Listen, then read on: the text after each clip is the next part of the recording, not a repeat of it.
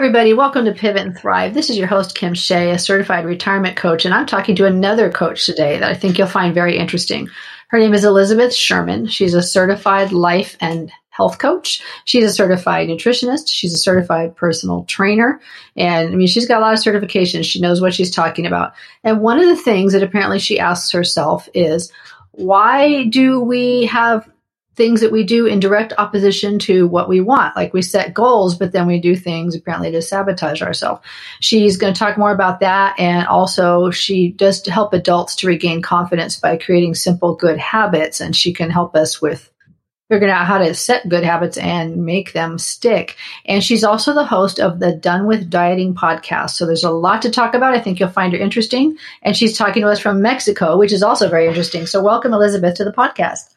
Thanks for having me, Kim. This is so exciting. I'm very excited too. So tell me about Mexico, because you're from the United States, right? And you moved to Mexico. So tell us about that, and tell us who you are too. Tell us what I didn't cover. Yeah. So, okay. I am a life and weight loss coach. Who I help is mostly women in midlife. And I chose that demographic because when we look at all of the weight loss advice that we've been given over the years, women who are in midlife really struggle a lot because our hormones are changing and everything that we used to do as younger women just doesn't seem to work anymore. And there's a really good reason for that. And the reason is that most research that's done on weight loss is done on college-aged men. And women who are in midlife don't share a lot of the same, hormonal fluctuations that college-age men do. So anyway, I started this when I was going through my own process, and I was like, I need to figure this out. And in doing so, really decided to just help my clients and dig in that way. But to go back a little bit, how I got here is actually kind of a weird and winding path. I actually grew up in the Chicagoland area. I lived there for 33 years.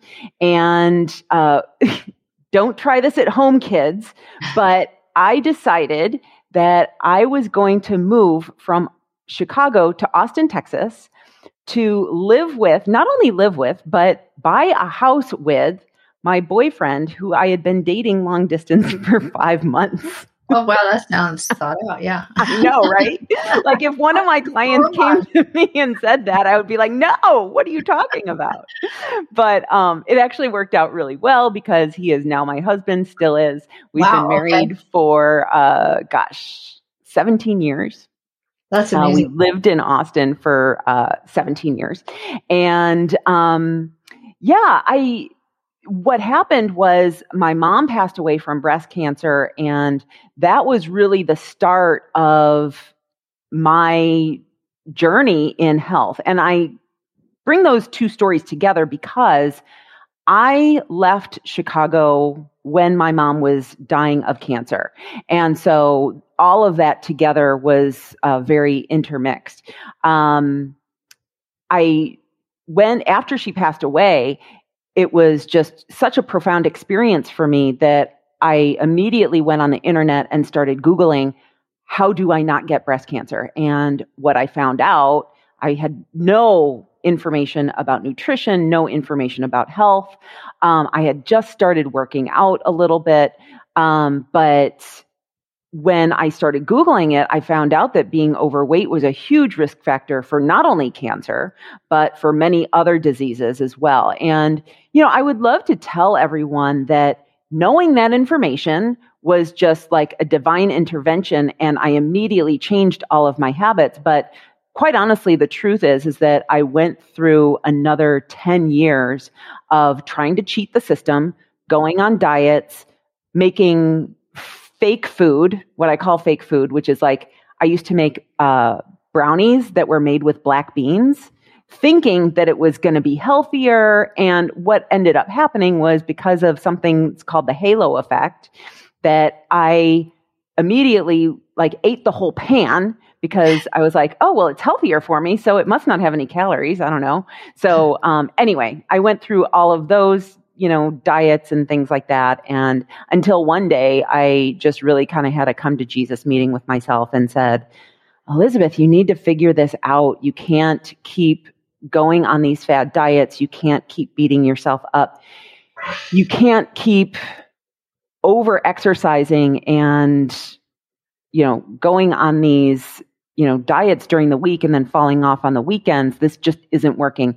We need to figure out how to have a more moderate approach and, manage your weight for life. I didn't want to be 65 years old and still logging my food.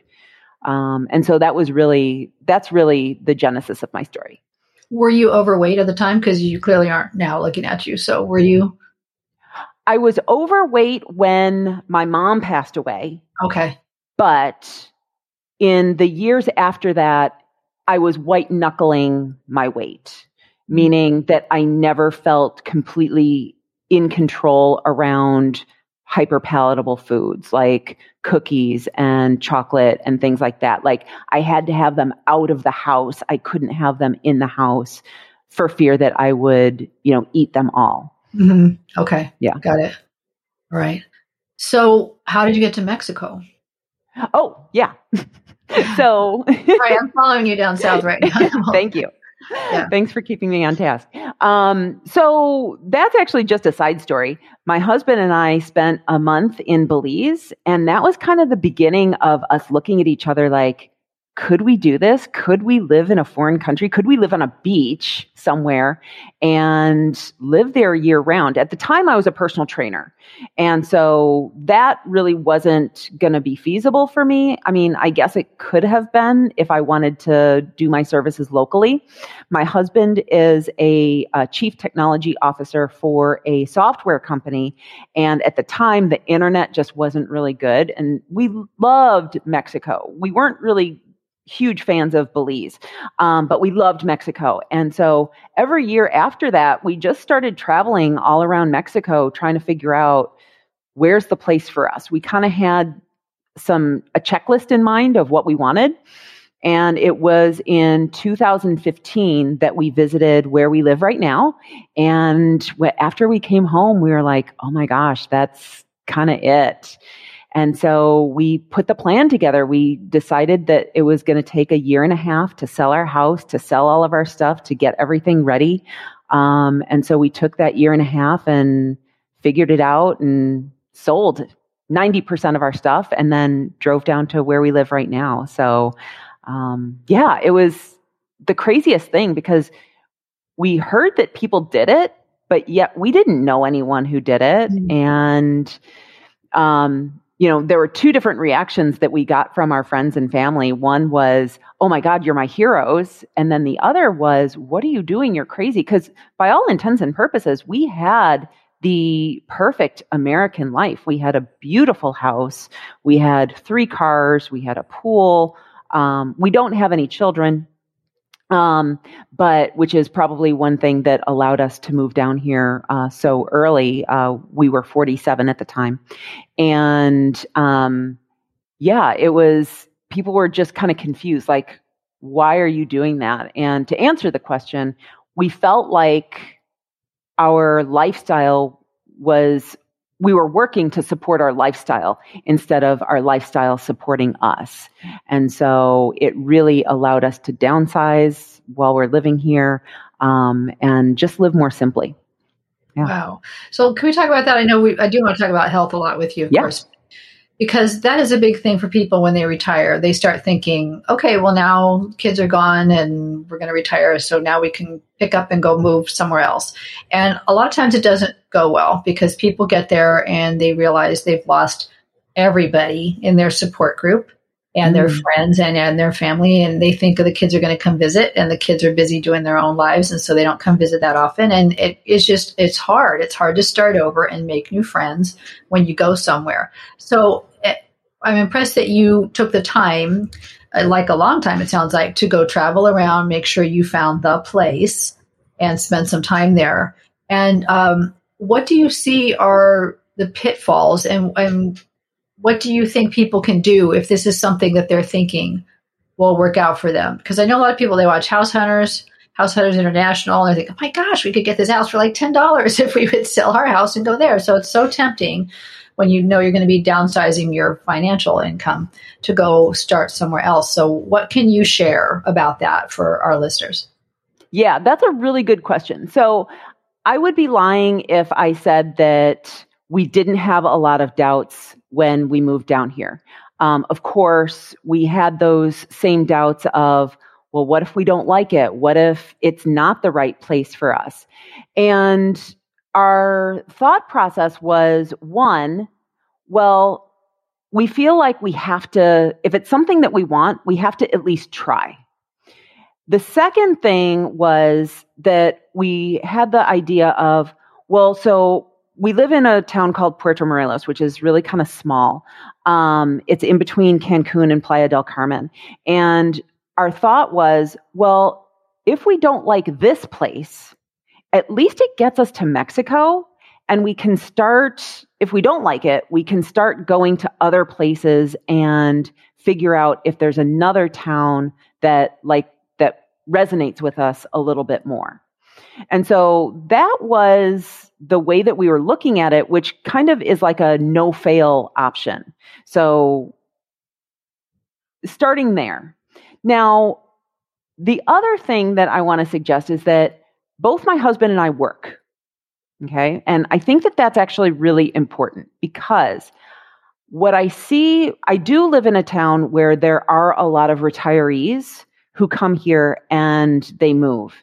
And what I see happen is it's kind of like when we decide to get married. We plan all of this, we put all of this planning into the wedding, and then we don't think about the marriage. Mm-hmm. And so for a lot of people, I think they think that when I move to Mexico, I'm going to sit on the beach and it's going to be amazing and it's going to be wonderful and I'm just going to sail off into the sunset. Knowing what I know about health, I know that when we make a change like that, that we have to have intentions on the other side. And I could clearly see for myself that if I wasn't careful, that I would end up at the beach bar on a Tuesday afternoon, like looking like a dried up raisin, drinking pina coladas all day. And so I was structured in how I was thinking about what do I expect my days to look like. And so where I'm going with this is when you decide that you want to move someplace, I think that you need to have a purpose after you move. I think that you need to have some sort of something that keeps you occupied and engaged. Because otherwise what happens is those people who don't, they end up fighting with one another on the internet. Like our Facebook group is crazy. People fighting about what the best pizza place is or burgers or, stuff that's just so unimportant.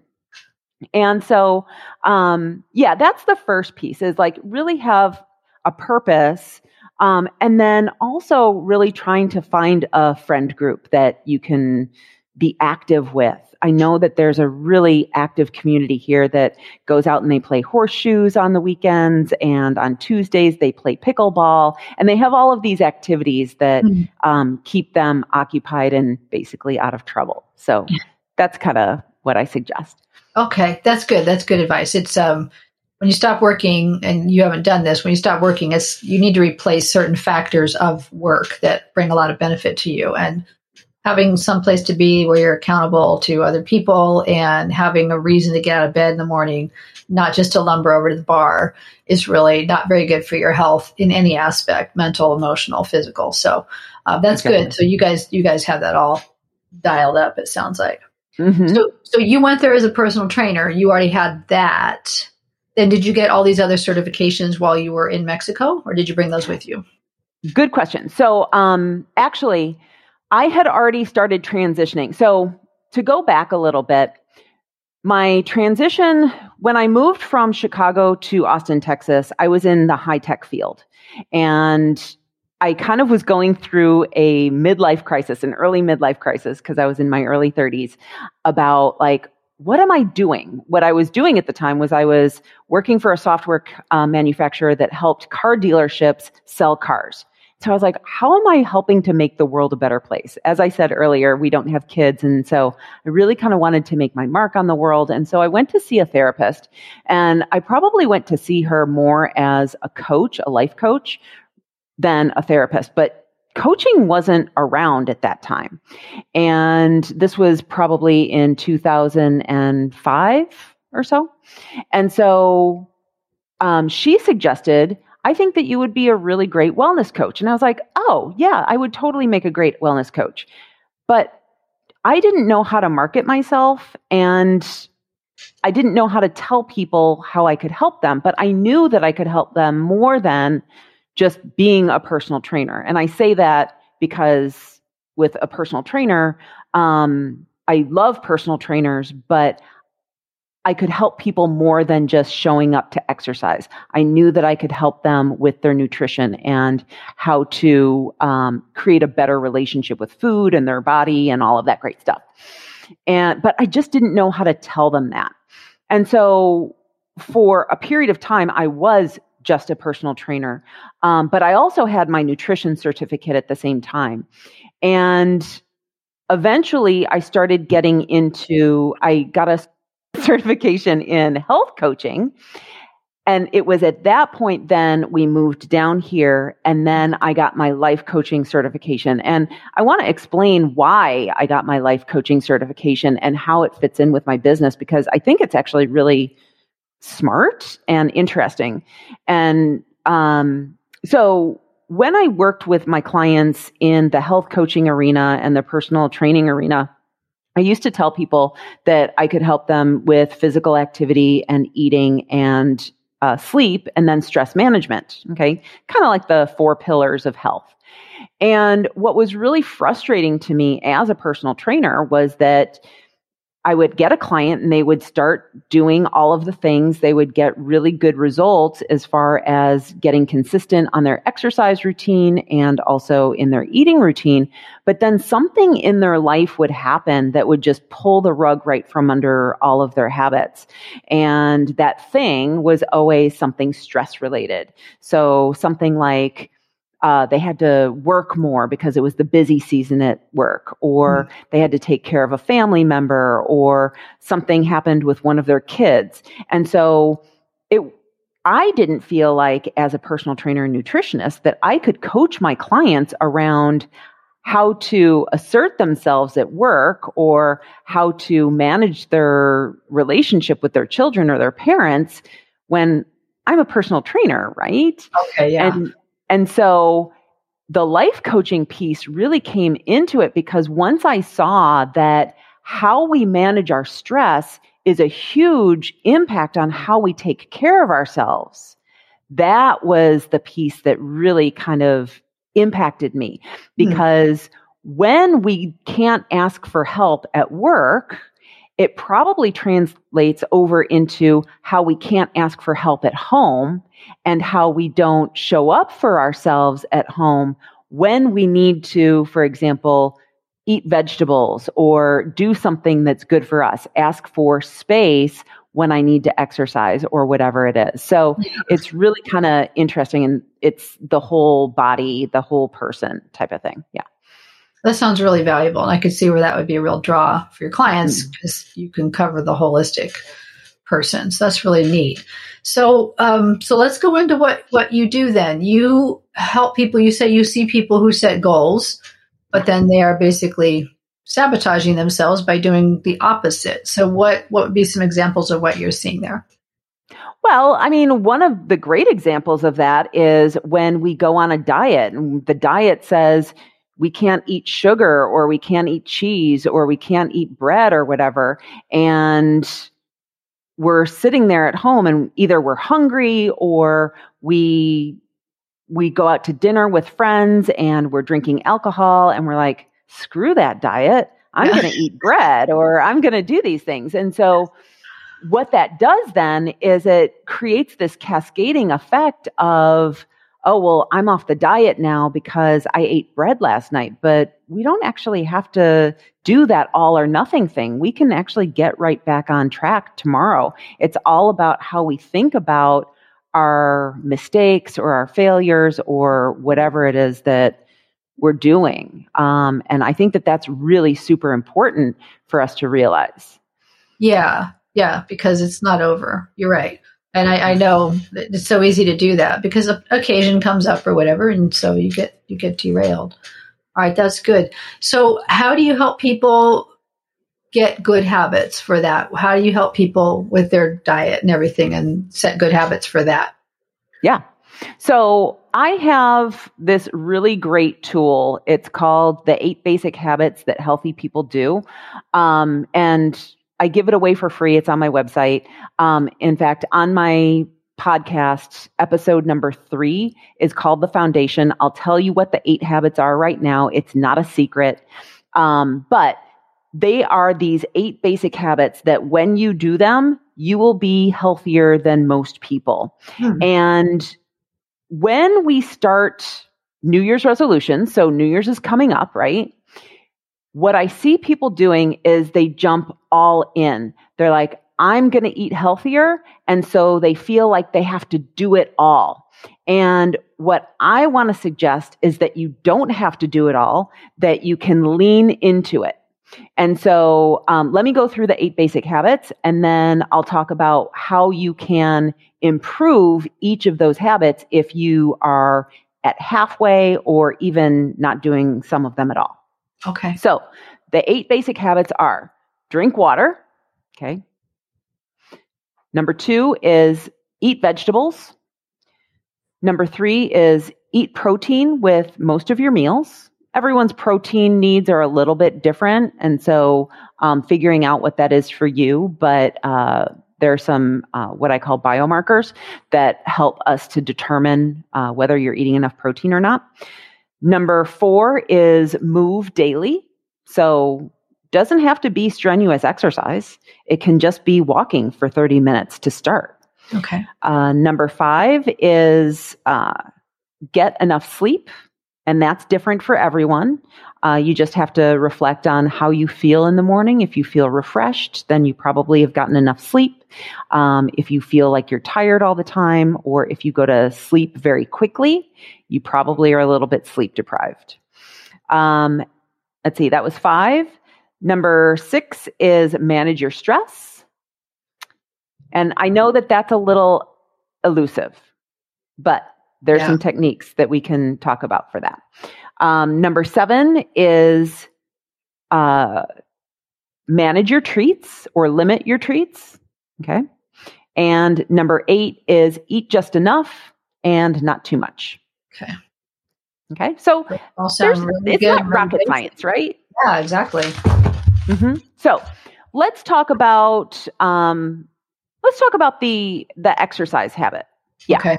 And so the first thing that I suggest people do is take a week and figure out how active you actually are. We often think that we're more active than we are. We think that we're drinking tons of water. We think that we're eating tons of vegetables. So take a week and just monitor it. So just become aware of what you're currently doing. So let's say that I take a week and I figure out I'm walking for 15 minutes twice a week. Great. Let's start there. So there are 3 different ways that we can increase our movement routine. There's what I call intensity, density, and frequency. Okay. So with frequency, what I would do, and you only employ one of these per week. Okay. So with frequency, what I would do is I would say, okay, so I'm moving twice a week right now. I'm going to increase the frequency to 3 times a week. And I'm going to do that for a week or 2.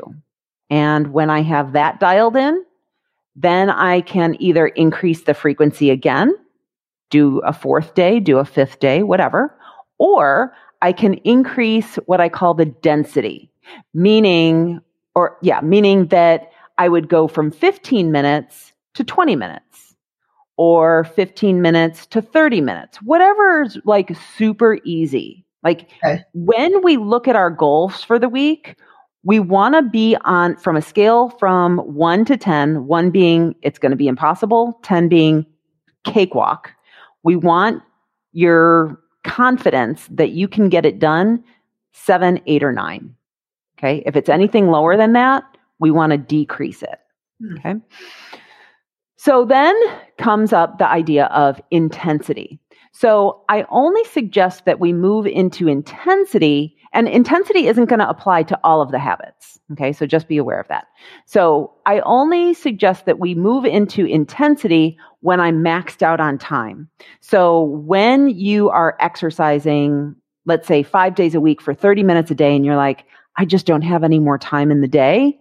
Okay. Now we can get into intensity. And what that means is maybe you do a walk jog. So you're covering more land in the same amount of time. You're getting your heart rate up higher within that same amount of time.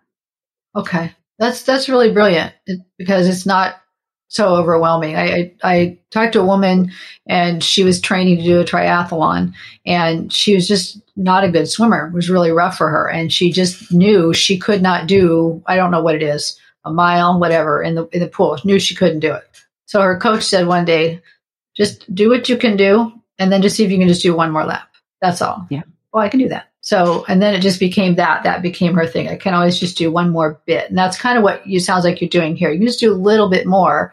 So it's bite size, but wow, I think you'd feel really good if you were doing these and then feel like, wow, I've done like where I've gone from here to here. And so this sounds really manageable. Yeah. And so what I find with a lot of people, like my podcast is called Done with Dieting because I think that the problem with diets do not work long-term for weight loss because so many of us don't have the foundation in place. We don't have these 8 habits in place. And so what we're doing is we're employing these advanced techniques like intermittent fasting or, cycling of carbs or all of these advanced techniques, and it's on a house of cards. And so when it doesn't work anymore, we don't have the foundation to go back on. And for many of my clients, we don't even need to do any of those advanced techniques. Sometimes we do, but we do them with the purpose of, okay, this is going to be a short-term thing, and then we're going to go back to the foundational habits again. Yeah. That makes good sense. Okay. I like that. And so with the exercise, same thing. It's not even, well, like with the diet, it's definitely, that's a different focus where you're just trying to lose weight. But with exercise, you're trying to improve your health, I'm guessing is the point of that. That's somebody's goal is to just be healthier. I mean, diet well, that's is actually cute, but yeah, that's actually a really good point. And it's something that I work with my clients on a lot, which is so many of us, women over the age of 45 and 50, we have a terrible relationship with exercise because when we grew up and we were reading like Cosmo magazine or 17 or whatever magazines we were reading, we used exercise as the calories out portion of the calories in versus calories out equation. And that's fine when you're younger. When we're younger, we can overeat cookies and then go exercise a little bit harder and work off those calories. But what it does for so many of us is it treats exercise like a punishment. And what we really want to do is we want to decouple exercise from the calories out part of the equation. And I remember when I started working on this myself, my head basically exploded. I was like, how is that even possible? How can I possibly decouple exercise with calories out? And so how we do that is we have to look at exercise as a form of self-care and not as a form of this is how I manage my weight. When we look at exercise as a form of self-care and stress management, then when we do it, we're doing it because of different reasons. And so we start to then enjoy how exercise makes me feel afterwards. And when we can do that, then it doesn't become such a chore anymore, and it doesn't become something that I have to do. Exercise isn't something that's on your to-do list and something that you have to check off. Yeah, I like that, because I think if you are doing something that you enjoy, it's not so much of a chore. It's meditative time or you time or whatever. And so it works out pretty well for people. I know I'm busy right now raising a baby. And so it's cut into what I used to do. But what I used to do was take my paddleboard and go to the lagoon, just right down the street, and go paddle. And I loved it because I was out on the lagoon in nature, felt very safe out there, and was getting a really good workout, developing really nice biceps and everything. It was pretty cool, but I was just having a good time, and it was time for me to be alone and talk to the birds and watch fish and everything. It was just really good time. So if you can find something you do that you really love, it's fun. But I mean, what you must have clients like this that just can't find that happy place with their exercise, where their option is just a gym or a treadmill in their house or whatever. And so how do you help them bridge that gap where it's like it's not fun, but how do you help them understand it really is about you and your health, and so they stick to it?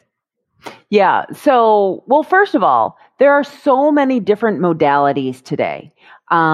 There's group exercise, there's sport, like I was talking about pickleball earlier. Mm-hmm. Like there are so many different ways that you can be active and not have it feel like exercise. You just have to figure out what it is for you. So there's Zumba, there's dancing classes, there's, online, there's just tons of different resources. So be aware that if you haven't found it yet, maybe, and there are actually websites out there. I think you can Google, like, how do I find out what workout is best for me? And they'll ask you, like, do you like being outdoors or do you like being indoors? Do you like being going out with other people, or is it an individual thing? And so based on your answers, they'll give you like a couple different options of what you like to do. And so, that's something that the listeners can do. But I think that for each of us, it's our responsibility to figure out what is it that makes exercise good for me. And so let me back up for just a second. And, this kind of goes back to your very first question that you asked me about self-sabotage. We have two different parts of our brain. We have the higher brain, the rational brain that decides that we're going to go out and we're going to lose weight, or we're going to be healthier, or whatever our goal is. And that rational brain then also creates a plan in order to get there. We also have what's called our lower brain, our emotional brain, and our emotional brain does not care about the plan. Our emotional brain only cares about the here and now. The emotional brain works on something that's called the motivational triad. And the motivational triad is that all of us, all humans, are constantly seeking pleasure, avoiding pain, and doing it as efficiently as possible. And so when we have it on our calendar that at 3:00, we're going to go walk for 15 minutes. And at 3:00, I'm either at my desk and my alarm goes off, or I'm sitting on the couch watching Friends. It doesn't really matter. Of course, our brain is going to be like, I don't want to do that because walking is uncomfortable and it's hot out, or it's going to take effort, or I just don't feel like doing it. And so what we have to do for everything that we do, there is a positive and there's a negative. So with exercise, the negative is on the front side and the positive is on the back side. Okay. And so what we have to do is we have to get ourselves, for the very first time, over that hump of doing the thing that's uncomfortable to do the thing that we want to do. And then on the other side of exercise, when we're done, what I teach my clients to do is do something called a body scan, which is really just checking in with your body and asking yourself, how do I feel?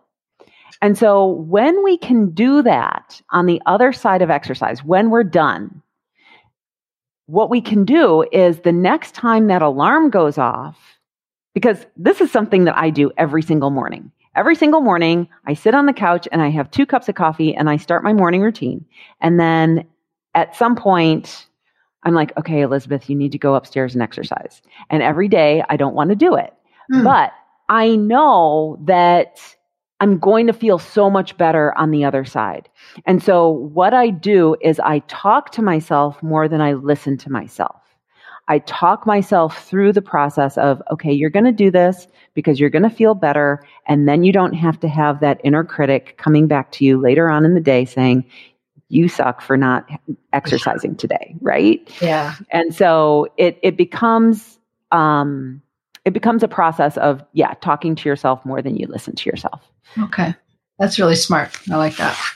How about hormones?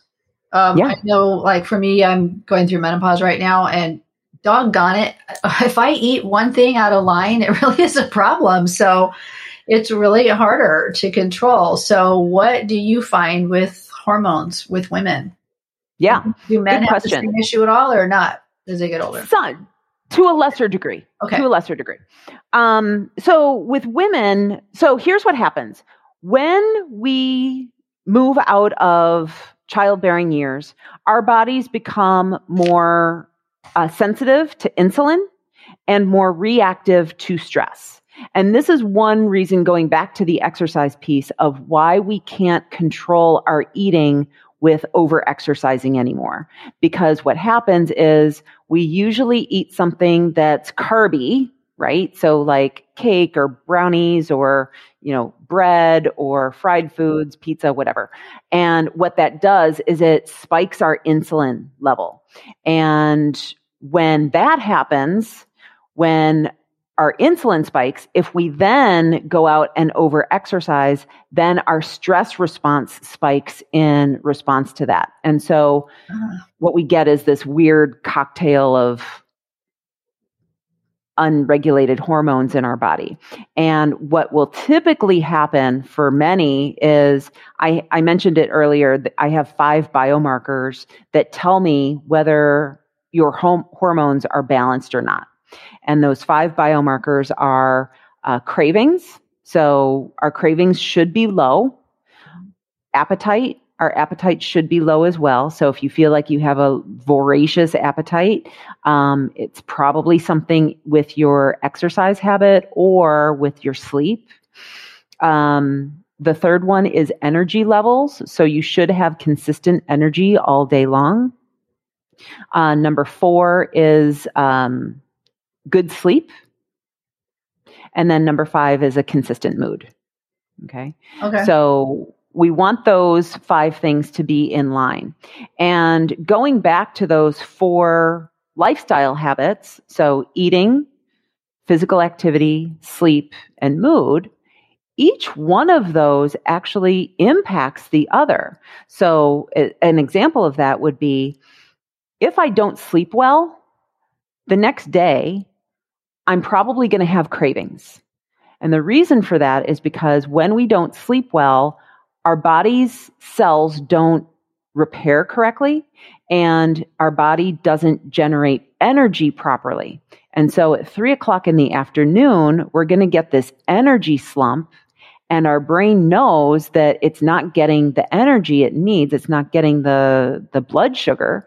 And so it knows that the easiest way to do that is by eating something sugary or carby, whatever your thing of choice is. And so when that happens, it's really helpful to just stop and think to yourself, oh, am I hungry? No, I'm not hungry. Then why am I in the pantry wanting to eat? I don't know. I'm sluggish. Okay, did I sleep well last night? No, I didn't sleep well. Okay, so my body's just looking for a pick-me-up. Maybe I just need some tea, maybe I need some coffee, or maybe I just need an apple or something like that. Mm-hmm. And so each of these 4 lifestyle factors, sleep, eating, physical activity, and stress, they all influence one another. And when we can get one of them in line, usually the other 3 start to take place. And the one that I always suggest works really well is getting your sleep in line first. So if you can get your sleep under control, everything else becomes easier. You don't make poor food choices anymore. You have the energy to be physically active, and you manage your stress better because you've gotten enough sleep. And so it all kind of ties together. Yeah, that makes sense. But I know for some people, sleep is an issue. Either it's a question of time, and especially I think during the COVID, that was a problem for a lot of women because they still needed to get their work done. And so they had kids home from school. And so they're working in the middle of the night in order to get their work done. And then just for some people, sleep is a big deal. I read about people all the time. They wake up at 3:00 in the morning and they're awake and they can't sleep. And so they have, I guess, insomnia issues. So how do you help people with that? Because it sounds like sleep is so key to being able to manage our lives well. So how do you help people there? Yeah, good question. So there are a couple things. One is the sleep eating connection is actually really important. So one is starting to observe when you are having sleep problems and be aware that we can start a habit for one reason and continue it for another. And what I mean by that is, like, you may have started the waking up in the middle of the night because of stress, but now that you've woken up at 3:00 in the morning, the same time for a month, your body might just be on that schedule. So just be aware that we can start a habit for one reason and continue it for another. But going back to insomnia, waking up in the middle of the night, what I find is that can happen for a couple different reasons. One is anxiety. Okay. And I'll talk about that. The other reason that we can wake up in the middle of the night is because of our eating choices. And so for some of my clients, one is getting rid of alcohol. Alcohol can impact our sleep drastically, but also eating spicy foods or eating too close to sleep time or having too many carbohydrates or starches in the before you go to bed can also impact your waking up. Because what happens is, it's kind of weird. Our blood sugar drops, and even though we're not awake and moving around where we would normally be like, oh, I feel sluggish, the body just naturally wakes up and says, hey, we need to eat because our blood sugar is low. Okay. So those are a couple reasons why you could wake up in the middle of the night that have to do with food. Now, if it's anxiety related, what I teach my clients is to create a bedtime routine. And so what we want to do is, the bedtime routine doesn't have to be complex. It just has to be a series of behaviors that you do on a regular basis that prepare your brain that it's time to go to sleep. And so things like doing your basic self-care, like brushing your teeth and washing your face and maybe putting your clothes out for the next day, getting your lunch together, whatever. But in addition to that, what I suggest is doing either one, a to-do list download, or two, a thought download, and looking at your calendar for the next day so that you are preparing yourself for what's going to happen tomorrow. You're not waking up in the middle of the night thinking, do I have a meeting? Did I do everything that I needed to do for that? And so let me talk about the to-do list download and the thought download. Yeah, please. So the to-do list download is looking at your calendar for the next day and really kind of just going over what is it that I need to be prepared for the following day. And then the thought download is just like dumping your brain out onto a piece of paper. It's not a Dear Diary of this is what I did today, but it's just like, all of those things that you don't want to say out loud, putting that down on a piece of paper, like, God, that guy John is such a jerk. And, I was so embarrassed in that meeting and I can't believe that this happened and this is frustrating. And just getting all of those things out of your head so that you're creating a restful sleep environment for your brain.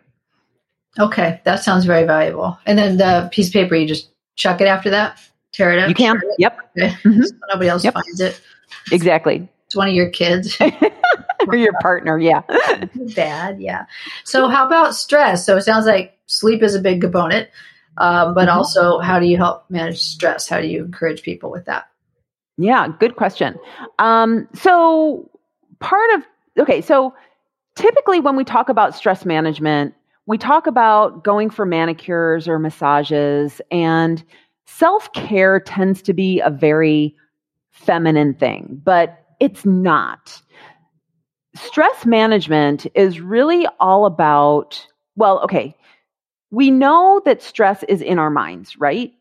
And I say that, and it sounds very victim blamey, and I don't mean it like that. Okay. We know that two people can experience the same event and have very different stress responses to it. And so what that means is that how we perceive our problems is what causes our stress.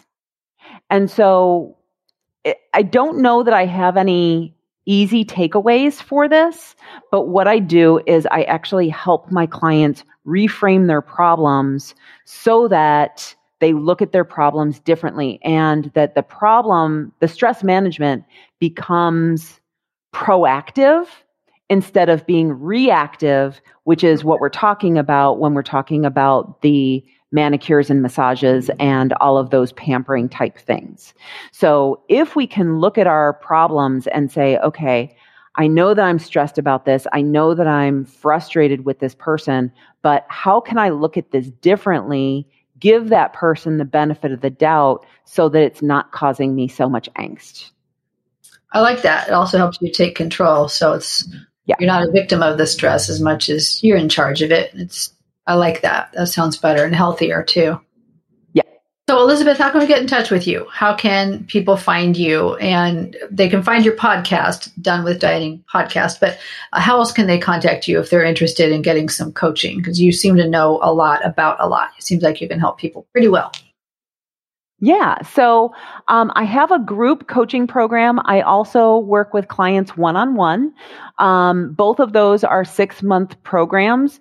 And why 6 months is because I just find that it takes about that amount of time to change our mindsets around eating and exercising and our body and all of that great stuff. So those enroll every once in a while. You can find me on social, on Instagram at eSherman68, and on Facebook, you can find me at Total Health by Eliz. And then, of course, my website is elizabethsherman.com. Okay. All right. Thank you so much. So many ways for people to find you. It's pretty awesome, especially because you're in Mexico. And so is that an issue with people with your different time zone? I'm not sure which time zone you're in.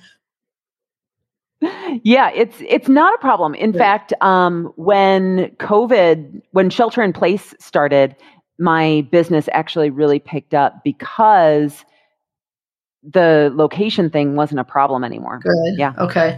Yeah. And I'm sure people need you. I know there's a lot of us still struggling with, the COVID-19 that people gained because it seemed like it was going to just be 2 or 3 weeks. We'll be indoors, drinking wine, eating sourdough bread. And then it has never ended. So a lot of people are still really stuck with weight that's on there. So it sounds like you'll be able to help a lot of people. So thank you for your time today, Elizabeth. I really appreciate it. You really are a wealth of knowledge. Absolutely. Thanks for having me. This has been a delight. Thanks. I enjoyed it too. Thank you so much for listening to this episode of Pivot and Thrive. I hope you enjoyed it as much as I did. If you know anybody who you think would be a great subject for this podcast, please have them contact me. They can go to my website, retirementpurposecoach.com. And at the bottom of that front page, there is a contact section, and they can just reach me right there. I'd love to hear from them.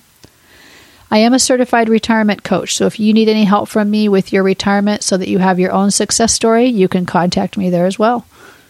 I'd like to thank Bokua and Wizzy2K for the use of their song, Will You Stay With Me? I have the link to that song in the show notes.